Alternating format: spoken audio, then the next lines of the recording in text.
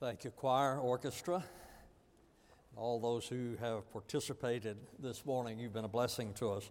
I thank the cheerleaders for being here. We had staff meeting this morning, and Keith Watson was saying they are the most beautiful girls you're ever going to see. And I think that he was probably right. Now, don't tell his wife that he said that, but we are so glad that you're here, and thank you for coming today. Neil Strait wrote, "Take from a man his wealth, and you hinder him. Take from him his purpose, and you slow him down. But take from him his hope, and you stop him. He can go on without wealth, and even without a purpose for a while, but he will not go on without hope." I think we all understand the importance of hope, and probably we understand that you could not overestimate the importance of hope in a person's life. We have to have hope. Some of these young people probably have hopes of being married someday, that Prince Charming is going to come by. He is going to be handsome and kind and winsome and funny and smart. Now, it happened to my wife, and it can happen to you as well. And some of you guys probably think, well, one day I'm going to marry this girl. I want someone who has a wonderful, pure heart. I want her to have a heart like Lottie Moon. Now, some of you may not know who Lottie Moon is. She was a missionary to China who literally starved herself to death, ministering to the people of China. And because of her, we have the Lottie Moon Christmas offering, and I suppose through the years we have given billions of dollars to foreign missions because of the example that she set. And some of you guys will say, man, I want someone who has a heart like that. I want someone who has a heart like Lottie Moon. Now, I want her to look like Miss America, but I want her to have a heart. We have to have hope. So we have hopes of someday we're going to meet someone and marry. Parents have hopes. They have hopes of their children growing up and being good people, godly people, Christians, good citizens. In fact, every time we have the parent dedication, they bring their children, and I look into their eyes and I can see the hope that they're holding these babies. And they think this child is going to grow up and become a follower of Christ. This child is going to grow up and become a good citizen. We have to have hope. Some of the students who are about to graduate, they'll graduate this year. They have hopes of getting a job. They're going to make a living. They're going to be able to buy some things, to do some things. So we have to have hope. Orson Marden wrote, "There is no medicine like hope. No incentive so great and no tonic so powerful as expectation of something better tomorrow." Today I want to speak to you on the subject of hope. I'm going to use the passage of Scripture that West used last week. He looked at the first part of it. Today we're going to look at the end of it. Take your Bibles, turn with me to the Gospel of John, chapter 11. We'll begin reading in verse number 38. Jesus, therefore, again, being deeply moved within, came to the tomb. Now it was a cave, and a stone was lying against it. Jesus said, "Remove the stone." Martha, the sister of the deceased, said to him, "Lord, by this time there will be a stench, for he has been dead 4 days." Jesus said to her, "Did I not say to you, if you believe, you will see the glory of God?" And so they removed the stone. And Jesus raised his eyes and said, "Father, I thank thee that thou heardest me. And I knew that thou hearest me always, but because of the people standing around, I said it, that they may believe that thou didst send me." And when he had said these things, he cried out with a loud voice, "Lazarus, come forth." He who had died came forth, bound hand and foot with wrappings, and his face was wrapped around with a cloth. Jesus said to them, "Unbind him and let him go." As I look at this passage of Scripture, the first thing I notice is that circumstances can diminish one's hope. The circumstances of life sometimes can diminish the hope we ought to have, and certainly that was true here. The sisters, Mary and Martha, had no hope concerning the future of Lazarus because Lazarus was dead. Jesus declared it in verse number 14. Then Jesus therefore said to them plainly, Lazarus is dead. There's no euphemism here. There is no doubt here. Jesus declared Lazarus is dead. No question about it. He isn't feeling poorly. He is dead. His sisters confirmed it in verse number 21. Martha therefore said to Jesus, Lord, if you had been here, my brother would not have died. So the sisters confirmed that Lazarus had died. The townspeople acknowledged it in verse number 37, but some of them said, could not this man who opened the eyes of him who was blind have kept this man also from dying? So when I look at this, humanly speaking, there is no hope as far as Mary and Martha was concerned because their brother was dead. Now, I say that, or I begin with that because of this. It is my guess that some of you have lost hope in your life. Maybe you've lost hope because of death, and death diminishes our hope concerning the future. I remember so well when my dad died because I was 20 years old at the time. He died suddenly.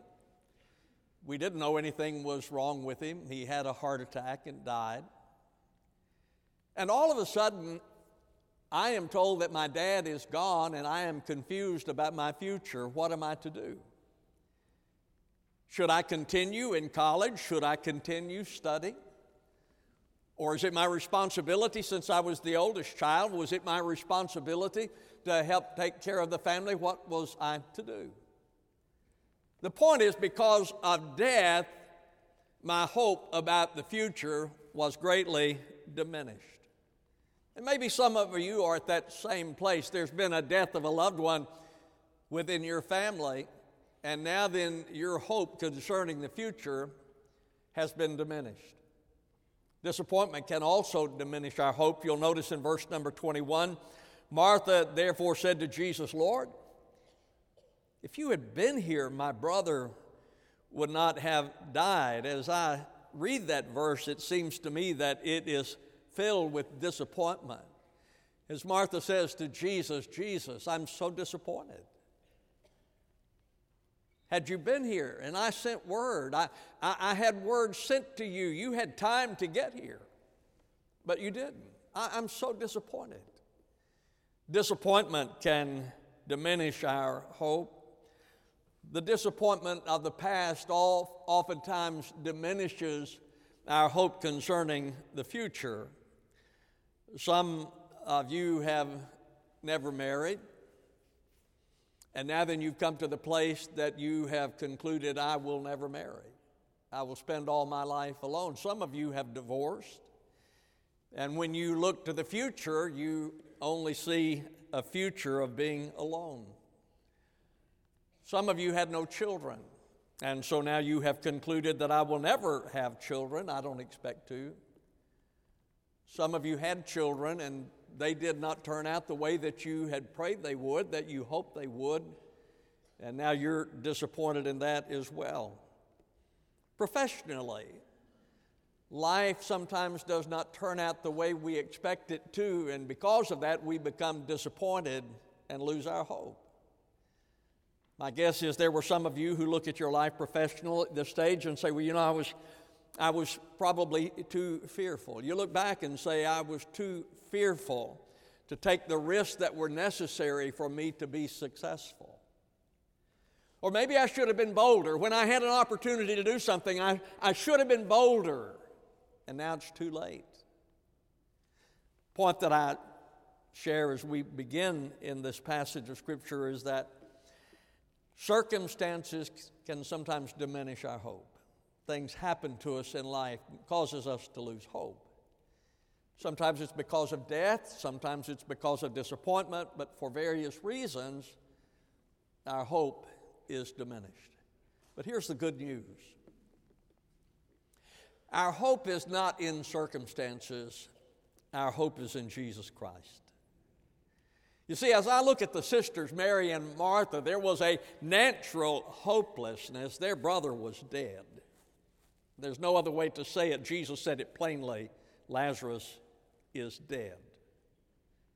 I think C.S. Lewis probably painted the best picture as to the way one feels when they have lost a loved one to death. His wife had died, and he wrote, "Her absence was like the sky spread over everything." Seems that way, doesn't it? Whenever we lose someone to death, it seems that their absence is everywhere. They are gone, but their absence is everywhere. But even in death, Jesus gives us hope. In verse number 23, Jesus said to her, "Your brother shall rise again." Isn't that wonderful? Here are these two sisters. Their brother has died, and yet Jesus gives them hope. Even in death, he gives them hope. Our hope is not in the circumstances of life. Our hope is in the Lord of life. I look at Abraham. Abraham was an incredible man of hope. He was called on to sacrifice his son Isaac. The Bible says in Genesis chapter 22, verse number 2, "And he said, Take now your son, your only son whom you love, Isaac, and go to the land of Moriah and offer him there as a burnt offering on one of the mountains of which I will tell you." Can you imagine the anguish of that father? God said to him, "Abraham, I want you to take your son, your only son, the son that you love. I want you to sacrifice him." I can't imagine that. As they trudged up Mount Moriah, Abraham and his son Isaac, walking together, Abraham must have walked with a burdened and broken heart, knowing what he was about to do. And especially when Isaac turned to his father and said, "Dad, we have the wood, we have the fire, where's the sacrifice?" And that must have pierced the heart of that father, because he knew that Isaac was the sacrifice. How was he able to do that? How did he get hope? How did he have hope? Even as he was called upon to sacrifice his own son. It was because he believed that God could raise him even from the dead if necessary. The Bible says in Hebrews chapter 11, verse 19, "He considered that God is able to raise men even from the dead, from which he also received him back as a type." He never lost hope because he believed that God was able to raise his son from the dead if necessary. Now you know that that is also a picture of God. That God the Father offered his son on Mount Moriah and raised him from the dead. He had hope because of his belief in God. Our hope must be in Christ regardless of circumstances. And folks, that's really what I sort of want to say to you today. I don't know what you're going through, but I know that there are people here and you're going through struggles. But I want you to know that you can have hope in Jesus regardless as to your circumstances. Gilbert Binken wrote, "Other men see only a hopeless end, but the Christian rejoices in an endless hope." Sometimes we struggle with hope during times of illness. You go to the doctor, and the doctor does his work, and I'm grateful for the doctors. I tease them. I have one, and I tease them sometimes, but I'm so grateful for them. People who take care of us, people who treat us. But sometimes we go to the doctor, and the doctor says, "There's nothing else I can do. That's all that there is." But God is sovereign, and God has the last word. As much as I respect the doctors and love the doctors who take care of me, it is God who has the last word. I read the story recently about Naaman in the Old Testament. Naaman was a leper. He didn't have much hope because of his physical condition, because of his illness. He was a leper. He had a little slave girl who worked in his house, and she said to him, "There is a prophet in my country. If you go to him, he can cure you." And now all of a sudden, Naaman, who had no hope, has hope because of the man of God in her country. I've read the story of Bartimaeus, one of my favorite stories in the New Testament, a story of a blind beggar who sat outside the city of Jericho. He couldn't see. He was a beggar.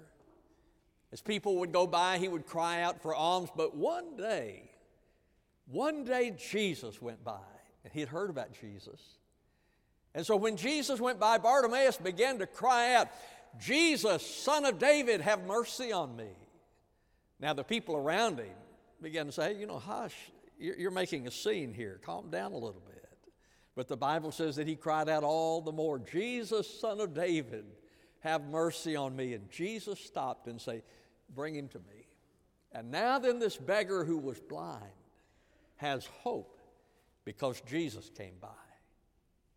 No different today. Aldine Bassanio, you know Aldine, John Bassanio, pastored First Baptist Houston. She has cancer, and she has been given a death sentence. The doctor says, you only have so long to live. She is the most amazing woman. She's not the only one. She is the most amazing woman. Every day, Linda talks with her about once a week. And she still has that hope. She still has that spirit. She still has that little girl's giggle even though she's in her 80s. Because she has hope in Christ. You see, our hope is not in the circumstances of life. Our hope is in the Lord of life. And sometimes we struggle when illness comes and they tell us there's nothing else we can do. But God is sovereign.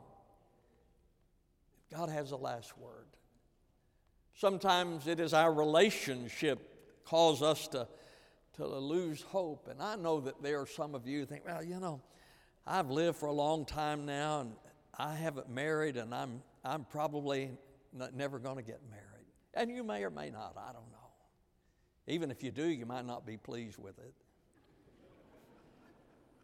But listen, just because you're the last flower in the garden doesn't mean you're not going to get picked. I don't know if you are or not, but I just want you to know that we are not hopeless. Some of you have lost hope concerning your children. Your children have not turned out. You've prayed for them. You've tried to set an example for them. You've done everything you know to do. And you've just about lost hope. But I want you to know that God gives us hope. The Bible says in Proverbs 22:6, "Train up a child in the way he should go. Even when he is old, he will not depart from it." Parents, you just be faithful to plant the seed. Be faithful to plant the seed. Plant that seed. Plant the seed of God. Every time you have an opportunity, plant the seed of God in the hearts of your children. And then you trust the Lord to bring a harvest. There might be some meandering that goes on as they go along, but don't ever give up hope on them. Don't ever quit hoping, because it is God who has promised us. Train up that child in the way. See, that's our responsibility. You as parents, train up a child in the way he should go, and when he's old, he'll not depart from it. Some of you might have lost hope for someone being saved, someone that you love, and you want them to be saved. You want to see them in heaven, and you've prayed for them, and you've witnessed to them, but they're not saved. Don't give up hope. My friend Ronnie from Israel, I've witnessed to him. I pray for him. I love him. When he was here the last time, I said, "Ronnie, I'm still praying that you'll trust Christ." He said, "I know you are." I still pray. I still pray for that.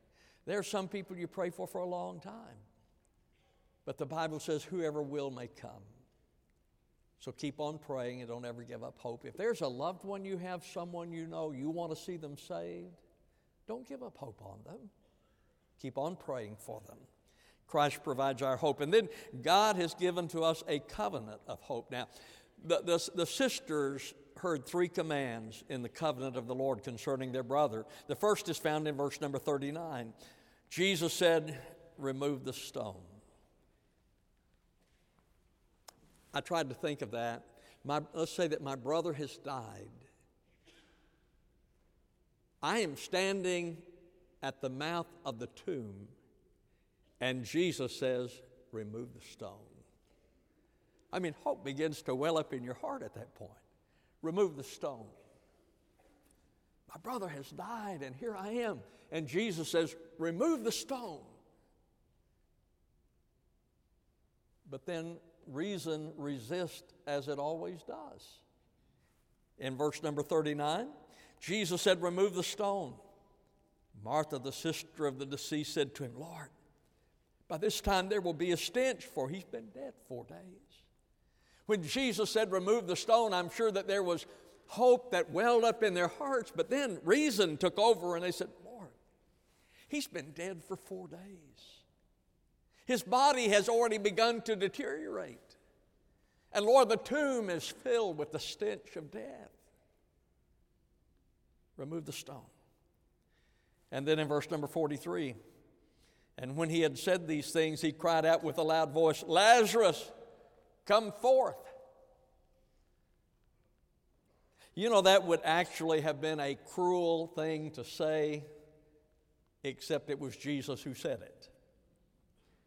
You go to the tomb of someone who has been dead for 4 days, remove the stone. Lazarus, come forth. And then verse 44. He who had died came forth, bound hand and foot with wrappings. And his face was wrapped around with a cloth, and Jesus said to them, unbind him and let him go. Jesus came to the tomb and said, remove the stone. Lazarus, come forth. And their hope was fulfilled because Lazarus came forth. They needed hope, and Christ gave them hope. I looked at the story of David, and David needed hope. He had committed adultery with Bathsheba, all the things that had happened. He needed hope. The prophet Nathan went to him and said, David, you have sinned against God. And then in the 51st Psalm, David goes to the Lord and he begins to pour out his heart to God. If you want to read that, Psalm 51 is his prayer of repentance after it had been pointed out to him his sin. And there he cries out to God and he said, God, against thee and thee only have I sinned.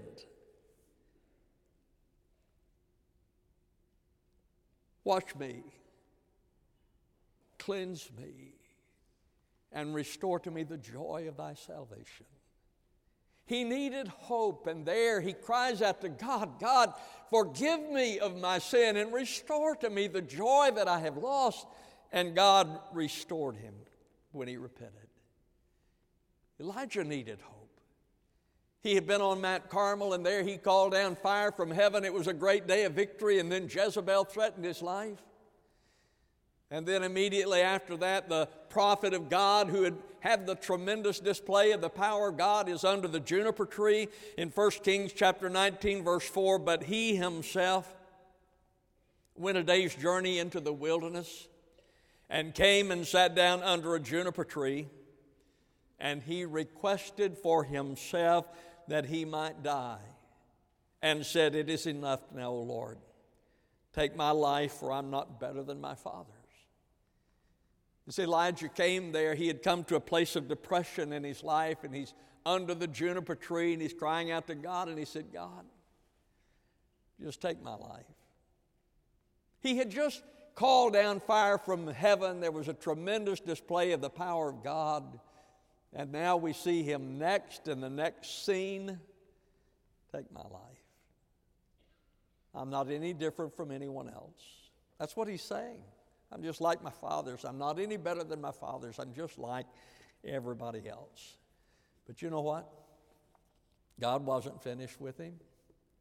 Elijah felt that he was, but God wasn't finished with him. 1 Kings chapter 19, verse 15, and the Lord said to him, go, return on your way to the wilderness of Damascus, and when you have arrived, you shall anoint Hazael king over Aram. Isn't that wonderful? Elijah is down there under the juniper tree, and he says, God, I'm ready to die. Just take me on home. He was depressed, despondent, without hope. And God said to him, Elijah, I'm not finished with you. There are kings for you to anoint. Now get out of here and go anoint those kings. I'm not finished. Some of you have lost hope.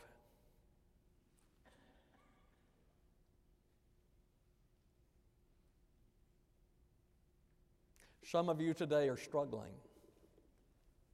And as you look to the future, you really don't have any hope concerning it.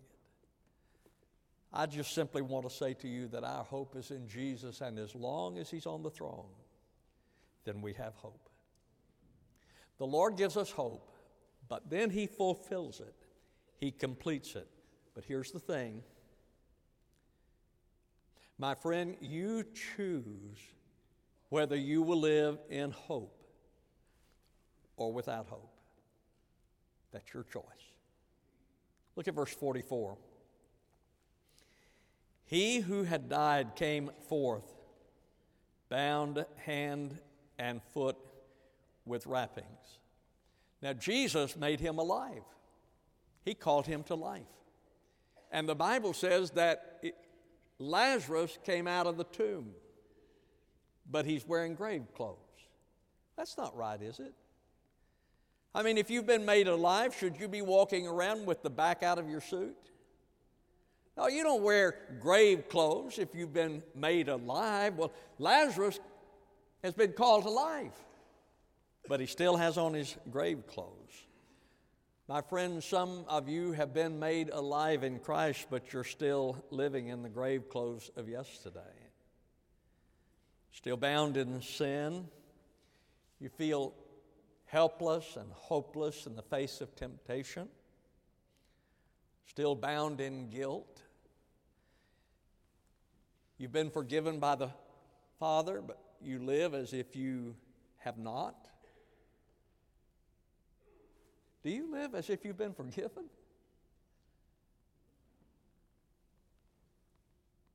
Those are the grave clothes of the past. Some of you have been saved by the grace of God, but you still live bound up in legalism. Paul wrote in Galatians chapter 5, verse 1, it was for freedom that Christ set us free. Therefore keep standing firm and do not be subject again to a yoke of slavery. No, we've been saved by the grace of God. We don't live in legalism. Folks, I could do nothing to get myself saved. I can do nothing to keep myself saved. There are a lot of people who believe that I can do nothing to get saved, but I have to do this to stay saved. No, neither one. It is by the grace of God. He saves us and he sustains us. Some of us are living lives of fear rather than lives of faith. It's unacceptable for us to live lives of hopelessness when we have hope in Christ. God completes what he promised in verse number 44b. Jesus said to them, unbind him and let him go. Jesus went to the tomb of the dead and said, remove the stone. Lazarus, come forth. Unbind him and let him go. You know what Lazarus did after he came back to life? I'm going to Disney World. No. You know what he did? He went to a party. Look at chapter 12, verse 1. Jesus, therefore, 6 days before the Passover, came to Bethany, where Lazarus was, whom Jesus had raised from the dead. So they made him a supper there, and Martha was serving, but Lazarus was one of those reclining at the table with him. He went to a party. The Lord called him forth. Now he is alive again. and he went to a party. And then he became a testimony of God's grace. In verse number 9 of chapter 12, the great multitude thereof of the Jews learned that he was there, and they came not for Jesus' sake only, but that they might see Lazarus, whom he raised from the dead.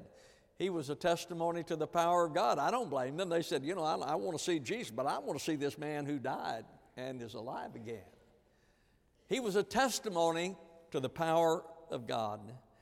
Jesus gives us life, and he completes his purpose.